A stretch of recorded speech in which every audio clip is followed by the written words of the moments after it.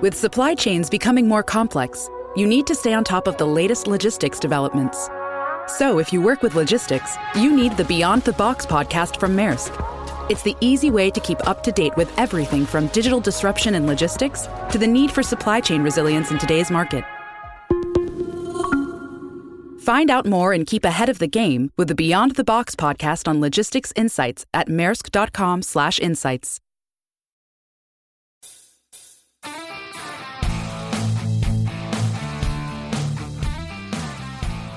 Powered by Clear Vision Development Group, this is Better Than Before with Tony Richards, a business leaders podcast.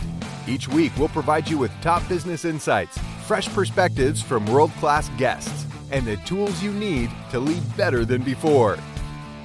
And now, here's your host, author and business coach, Tony Richards.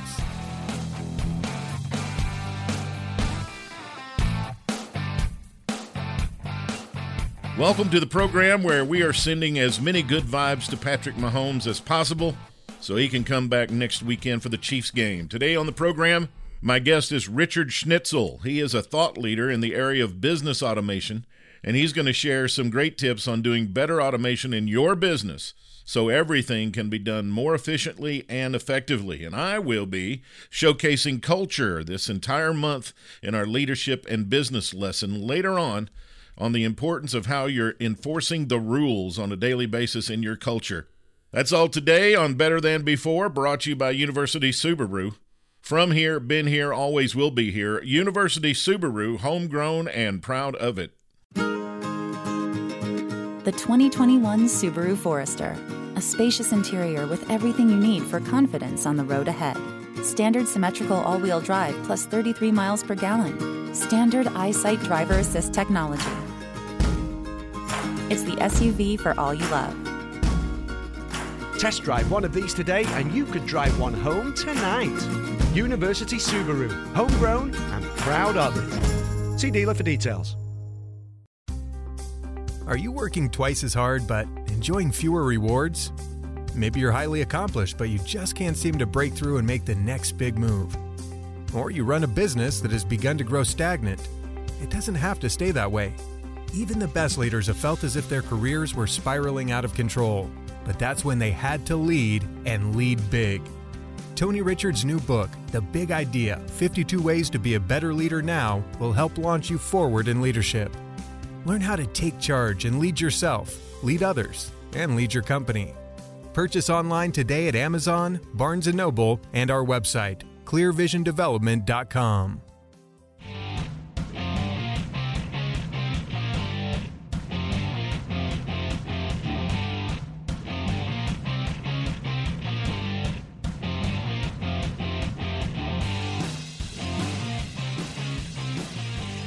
Welcome back to the Better Than Before show. I'm your host, Tony Richards, and today my guest is Richard Schnitzel, and he owns and operates a done-for-you automation company helping six-figure entrepreneurs build the automation they need to scale their businesses to seven figures and beyond. He had a previous career as a mechanical engineer, and he worked across all aspects of business, from sales and estimating to project management and high-end design. Those experiences and a unique ability to communicate with right-brain creative thinkers has allowed him to understand what you do, how you do it, and most importantly, why you do it. And this helps him leverage the power of technology and save you time with automation while still maintaining the authenticity of your business. Rich's automations are responsible for reclaiming thousands of hours in entrepreneurs' businesses, and he believes automation doesn't have to be a dirty word, and created the concept of how do you say that, Richard? Authentious automation. Authentious. Okay, I was going to ask you about it later on, so I'll keep that in mind. Now I know how to say it. Automation to help entrepreneurs level up their business through the power of technology. Wanted to get some business people on the show this year to really help, especially in this era of COVID, some things that could really help people. And Richard's concepts can really do that. Richard, welcome to the program. Thank you for having me. Looking forward to speaking with you. You bet. So how's the weather in Connecticut today? Well, if you're just looking through a window, you would believe that it's about 70 or 80 degrees outside, but it's actually somewhere closer to mid 30s. Oh wow, yeah, it's close to what it is here. We got mid 30s going on, but we're heading into January, so you never know around here. January and February is just stick your hand in the pot and pull something out, you know. Yeah, any day that it's above freezing at this point in the year, I consider pretty good. Good. Well, listen, let's talk a little bit about you and your previous career as a mechanical engineer. How did you come to the place where you are now, where you decided to start helping people automate their businesses? Yeah, so as you said, I have a background in mechanical engineering, which really helped me how to think. Part of engineering is taking a problem that has a bunch of different information around it where you don't need all of the information that's in front of you and figuring out how to solve a solution that nobody's ever come up with the answer for yet. Well, very open-ended. And I started out my career as a field engineer, designing piping systems and water treatment facilities, and then worked in estimating and sales. And I've seen so much of different businesses, and I always worked for smaller organizations that allowed me to get a view into the way that businesses were run that were beyond just what my job description was. And through those experiences, I always had something that I thought could be done differently, or that if it was my company, I would have made different decisions. And I reached a certain point where that catalog of things that I've seen that I would have done differently, I thought that I had learned enough that, why don't I try to do this on my own? And the company that I started originally had very little to do with automation, and had more to do with marketing, which I was quite frankly terrible with. But what it gave me the opportunity to do was to work with people and help them with the tech in their marketing. And I followed this path of just being honest with myself of what I was enjoying doing and what I was really good at doing. And I found this awesome little niche of helping people who have this business that, and oftentimes they started because they were really good at doing something and somebody offered them money to do it. And 3 months goes by, a year goes by, and 3 years goes by, and they have this amazing business, but they were always just doing what they knew how to do. And they didn't have the vocabulary or the knowledge to understand what the possibilities of tech might be in the frame of reference of what they were doing. And I found that I was really good at having that conversation with people, starting from just that, what are you doing? Why are you doing it? Asking a couple of questions to pull out those key points in their workflow that drive everything about their business, and then translating for them the language of technology in a way that they could understand and they could make valid and beneficial decisions for their company. I see a lot of people who go down the path of tech, and they know enough to be dangerous, but they don't have the tools to get beyond that. So they'll get sold on something because they'll talk to some slick salesman who's good at talking, and they'll promise them the world. And the product may actually work really great. It's not that the salesman was being dishonest, but they didn't have an appropriate understanding of what the product did and how it fit in with what they were doing in their business. And if they're being sold on using 100% of a program, they're using only 10% of it. And to them, in their viewpoint, that becomes a failure. So I'm sure you have a process that you take business owners through to help them discover a lot of things to put this in place. But I want, just for the benefit of our audience today, what does a business owner need to know if they're thinking about automating? They need to start with the idea that there's a better way to do what they're doing than the traditional answer of, if I get more work, I'll just work more hours and I'll sleep a little less, or I'll hire a couple of extra people and I'll just grow my team. You can use automation to be more efficient in what you're doing, and what you're doing will create a better result. So the idea of efficiency and efficacy in your business. Is what you're doing, is what you're automating going to result in something better at the end of this process? So do you have a example company that you could share with us that kind of give us an idea of what, practicality of what you're talking about? Yeah. So let's take an example of sales intake, something that everybody needs to intake sales. And for the most part, that process is very similar across most companies. You have a lead that comes to you. There's a nurture sequence that's unique to you of how you find them. You convince them that you're the person that they need to be talking to. And then they show up, whether it's an email or a phone call, or they show up on your doorstep and say, hi, I want to work with you. And you need to take them in. You need to get a bunch of information from them. You need to decide what product it is that you're selling them. And then you need to provide them that product and onboard them into your company, right? That's basic workflow, and you can change that around for a bunch of different people. The problem that happens with people is if you're doing that entirely manually, you reach a point where whoever is doing that reaches task saturation for their job. And task saturation is the idea that you can be doing so much and trying to pay attention to so many touch points that if I asked you what your name was, you would say, hold on, let me finish this and I'll answer your question, right? And what we can do with automation is, so if you have your workflow is somebody calls you up on the phone, they say, hey, I want to get my house painted. Okay, great. What's your name, your email, your number?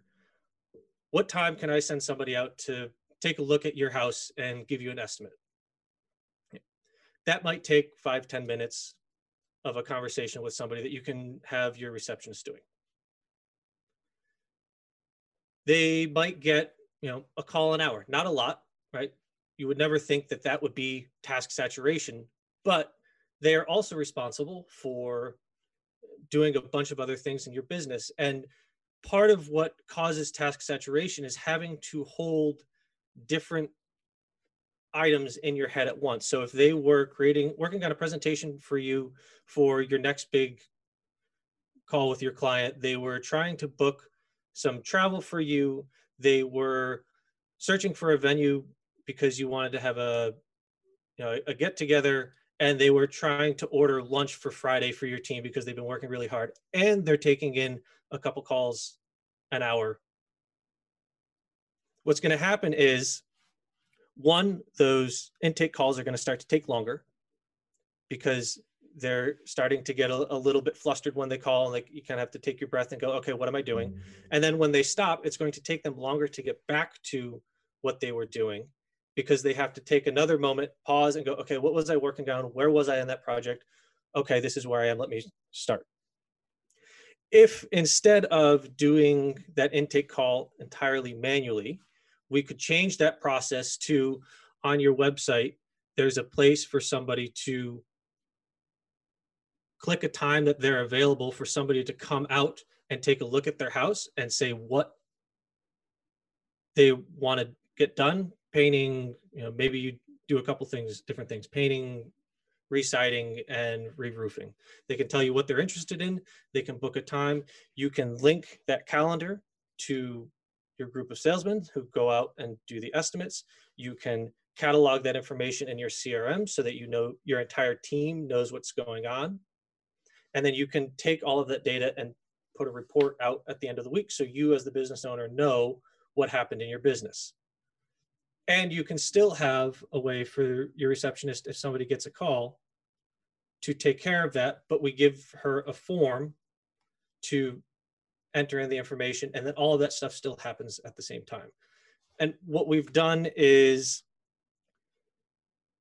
put a person at the beginning of the step done a bunch of different things and then put a person at the end of the step. And all that stuff in the middle is taken care of by the automation. And we still have that personal touch at the beginning, and we still have that personal touch at the end.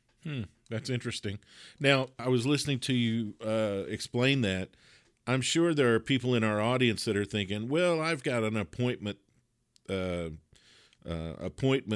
area on my website to set appointments and things like that. But I'm thinking with every type of process or every type of idea, there has to be a good way to do it and a bad way to do it, right? So what does good automation look like? The good automation is something that can pass that litmus test of, is this more efficient? And is the efficacy of what we're doing increasing? And the efficiency is easy to answer, and the efficacy is the hard part to answer. And that efficacy comes down to the idea of a person at the beginning and a person at the end. To me, when I think about automation, it's not the robocalls to 1,000 people on a list, and it's not the big complex system that runs on its own and I have no idea what's going on. It just kind of sits over there and does its thing. It's taking that initial touch point, understanding that what we do is always the same, but we just need to get it done, making all of that happen, and then giving the next person in line the information that they need to get their job done. So in the example of somebody booking a call, just the act of taking all of that information, putting it into a template, and sending that in an email to the person responsible for the call. Hey, this person booked the call. That's everything's going on. And let me look in the CRM and find out what they did last time and give you all the information that you need on their last project or their current project. Yeah, I get frustrated when I get knee deep into a phone tree, and I'm punching 1, and then I'm punching 4, and then I'm punching 7, and then I'm punching 5, and then they're too busy to talk to me, right? Right. And so I think I'm picking up on what you're saying here is that you have the human being touch at the beginning, and then the last thing's going to be a human being touch too, which is going to take the sting out of all the other stuff in the middle, right? Exactly. That's great. Now, we're back to this term you invented. So, authenticious automation. So, yep. What'd you have in mind when you came up with that? So that is the combination of authentic and conscious. So authentic, obviously, is that idea of a human at the beginning and a human at the end, right? I never wanted to build something for somebody that made them feel like they were doing their clients a disservice, right? And I saw it a lot as you kind of build stuff and you talk with people. It's like, yeah, but I always want to give them a custom message. Yeah, but aren't they going to get mad that they can't get in contact with me? I hate, as you said, getting knee deep into a phone tree, punching a bunch of numbers, and then I can't get in touch with who I want to, and I have to leave a voicemail. Why can't I? Like that doesn't work for me. So how do we leverage technology to benefit us and still have that touch point? As an engineer, there's a whole bunch of ethics that I learned about being an engineer in college. And one of the points of that always stuck with me was this idea that I have a responsibility as a creator of new things to create responsibly, to consider the repercussions of what I suggest and what I create for people and how it may affect them and the people that they are working with. And if I'm going to do that correctly, I need to be authentic about what we're trying to achieve and maintain the authenticity of who they are in their business, especially when they're coming from a place of not really having automation and having an understanding of how these things interact. And the second part of that, the conscious part of that, is being intentional about having a conversation with the people that I'm working with about what we're building, why we're building it, and what the outcome of that is, because I think that that's a part of the conversation that gets left off a lot. We get really excited about the thing that we can build because it is really cool what's possible. And we forget to take a step back and think about what we're doing. We start at the 30,000 foot view, we get really down into the minutia, and then we never come out. And then at the end, we look back and there's this incredible thing that's been created. But if you had just popped your head back out to 30,000 feet a couple times in the build process, what comes out of it would have been so much more beneficial and so much more valuable. One of the things I've observed over the years is that it doesn't really matter if you change your phone system or if you change your computer software, or maybe you change your computer system or change anything. It doesn't matter what it is. You can change anything in your company, and you're going to get some unhappy employees. You're going to get some employees that are going to push back on you. So in putting this automation in place for businesses, how do you handle the employee pushback aspect? Yeah, it's a great question. It's certainly a big concern. The start of handling the employee pushback is putting yourself in their shoes and asking yourself the question, what am I assuming that is different from my employees? Right? You as a business owner have this grand idea of what's going on, and you're thinking about, okay, we can get more business, which means we're going to make a little bit more money, which means I can pay my employees more, which means I can pay them the same amount and they can work less, or we can all get more money, right? They just look at this as, you're trying to take my job, or I did it this way, now I have to learn something completely new. My life is going to be harder because I can't do this, or I don't understand the tech, I'm not going to be able to do this. And the easiest way to solve that is do two things. One, get them involved really early on in this process. Right? This should not be created in a vacuum. The idea needs to come from you. The start of this process needs to come from you. But then you need to sketch out what's going on. And if it involves your receptionist, ask them, okay, this is what I think that you're doing in your job. This is what I want to do to make your job easier. And this is what I want you to do because we made your job easier. Give them the full picture and communicate effectively with them what that is. Then get them to give their input on where you're wrong.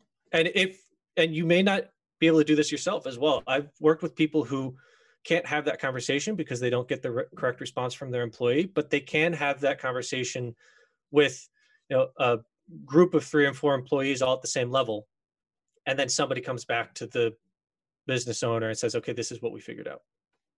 In every instance where I have seen pushback by employees, we have always gotten back to a assumption that the employee made and the business owner made that don't align. And what you have to do is find what that assumption is by asking them questions and understanding what's making them think that, so that you can correct it by just explaining the truth of what's going on. No, I don't want to take your job. I want you to be able to do more jobs because I'm looking at the projections for the next year and our business is going to double. And last October, you wanted to crawl into a hole for 3 hours at the end of the day because we had so many calls coming in that you couldn't do your job and you were going crazy. I want to fix that problem for you. It's a very different way of presenting what we're doing. And to get there, you need to have that conversation. So we're almost a year into this COVID-19 situation that's affected a lot of businesses worldwide, especially, of course, a unique view into it here in the United States. But what do business owners that you talk to, what do they say about this technology and this philosophy in light of COVID? I think they're even more grateful to have it in their businesses now. A lot of what we're doing is providing another option than what you used to do is get up from your desk and walk down the hall and talk to somebody about the questions that you had. or you just spin your chair around and yell over your shoulder, "Hey, what'd you talk to about that call last week?" And you get an answer. What we're able to do is provide a different path for you to replace those things that COVID has taken away from the way your business runs, and maintaining the flow of your business, right? The day-to-day of a business, regardless of whether you're in person in an office or you have remote workers or somebody's on vacation, if correctly set up with both, effective operations and some automation on top of it, shouldn't have to change. And what we're really giving you is the ability to make a choice of, okay, this is working really well. I would like to save the $3,000 I have to spend on an office somewhere. Maybe it's the $10,000 I have to spend on an office somewhere, and I can spend $1,000 for just a couple people that I want to have together, give an option to. And we're providing resources to solve the very real problems that have come up for a lot of businesses in the past year. We've been visiting with Richard Schnitzel, and he's an expert in business automation. And this is a fantastic thing. And this has been a fascinating conversation. We're going to give you information on how you can find out more about Richard and how to contact him in just a second. Richard, I've got a standard list of closing questions I ask every guest that comes on the program, and I'll shoot these to you in rapid-fire succession. Sounds good. All right, number one, what is the best memory that immediately comes to mind for you? The best memory? My honeymoon with my wife in New Zealand. We spent 3 weeks in a van without an itinerary, and essentially disconnected from the rest of the world because we didn't have cell service really over there, and we just got to explore and enjoy life. Who's the number one hero in your life? That would definitely be my mom, Michelle. What's the top value you subscribe to? Showing up every day as your real self and doing your best to drop the walls that you've created. Who's the most important person in your life? I think it sounds a little cliche, but definitely my wife. I've been with her for 14 years, and I can confidently say that I would not be where I am if she was not part of my life. It's not cliche. What's her name? Sarah. What's your favorite thing? My favorite thing? My life. I am very blessed in what I have and the opportunities that I've come across and what I've been able to do with them. And I'm very happy of what I've been able to build. What's your favorite food? Oh, that's an easy one. Cream kielbasa and sauerkraut. What is the most beautiful place you've ever been to? New Zealand. If you could describe success in one word, what would the word be? Freedom. How do you want to be remembered? As someone who was present. If you could go back and give some advice to a young Richard, what would the advice be? That everything will break, but that doesn't mean that you can't fix it. So stop worrying about the negative outcomes and focus on the positives and live your life. What's your favorite sound? Loons on a lake on a cold night. And finally, what is the best lesson you've learned?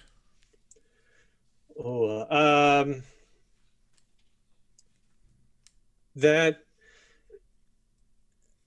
having the courage to be the first to apologize, the first to walk through a door, the first to do anything, the emotional benefits of doing that far outweigh the emotional negatives. Fantastic. Tell everybody how to reach out to you and find out more about you. You can go to my website, richardschnitzel.com. There's a link there to book a call with me.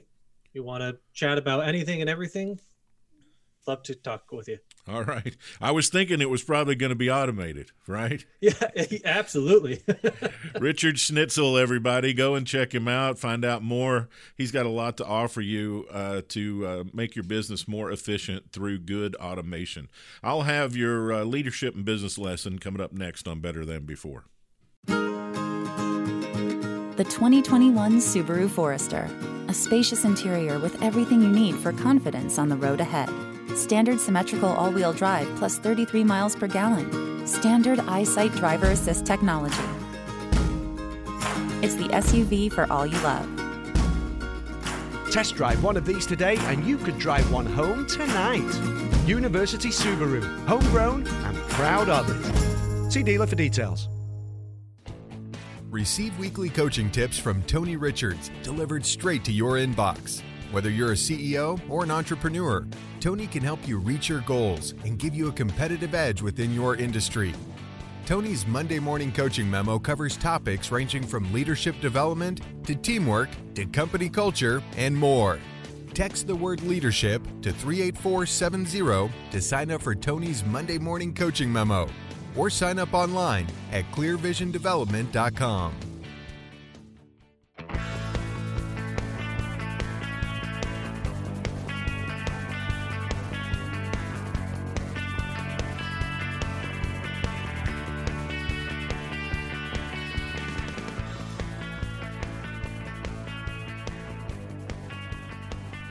Welcome back to Better Than Before. I'm Tony Richards, and today on the program, we're talking about culture, and specifically how you enforce the rules as a leader sets the tone for your culture. Now, leaders and people of authority in an organization always have the ability to set the parameters for the organization's culture and atmospheric feel.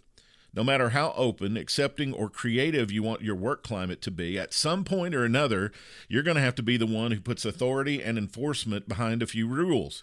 Wouldn't it be great if everyone just did what was right and acceptable for the betterment of the company all the time?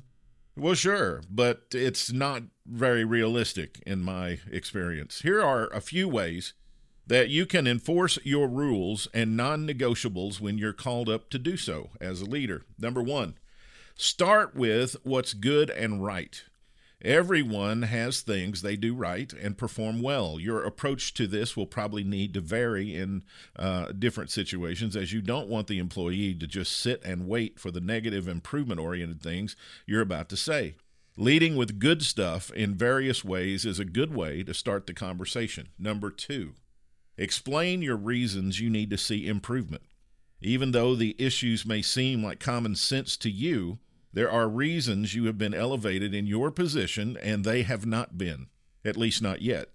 So you need to offer a helping hand of understanding to them about why the issues are important both to you and the organization. You know, one thing to think about is someone probably did this for you at some point, which led to learning on your part and the ability to get promoted. You don't want to rob them of that same experience. Number three, appeal to their self-interest. Yes, self-interest. People do things according to their self-interest, what's important to them. So you need to show them how adhering to the rules will further their career and help them in the long run. Be careful not to explain this from your point of view, but try to get into their viewpoint. The best way to do this is to ask them questions about the benefits and consequences of continuing their current action versus making an adjustment. What will serve them best in their future? Number four, do not leave the meeting without clarity. People cannot thrive in confusion or abstraction. When you're trying to chart the clear course, expect a lot of questions to be asked. If you don't get some questions, you've either done a phenomenal job, you're getting begrudging compliance, or they just don't understand. So you got three things. You either did a great job if they don't have questions, you're either getting begrudging compliance, they don't agree with you, but they're going to do it begrudgingly, or three, they just don't get it. Getting understanding, agreement, and alignment is the ultimate trifecta in this interaction. Set up the playing field with your people so they know where the boundaries clearly are. Let them know how much flexibility they have and where the lines that cannot be crossed are without some form of communication and authorization. Ultimately, what you allow and do not allow and how it's communicated partially sets the tone for the culture in your organization. Well, that's our show today. Better Than Before is brought to you by University Subaru. From here, been here, always will be here. University Subaru, homegrown and proud of it. Check out our website at clearvisiondevelopment.com for lots of information and leadership resources. You can follow us on Twitter at TonyRichards4 and at ClearVisionDEV. On behalf of our associate producer, Whitney Coker, and chief producer, William Foster, I'm your host, Tony Richards, reminding you that everything gets better when you get better. Thank you for listening to Better Than Before with Tony Richards, a business leaders podcast powered by Clear Vision Development Group. For more resources from Tony, visit clearvisiondevelopment.com. Join us next time for another episode of Better Than Before with Tony Richards.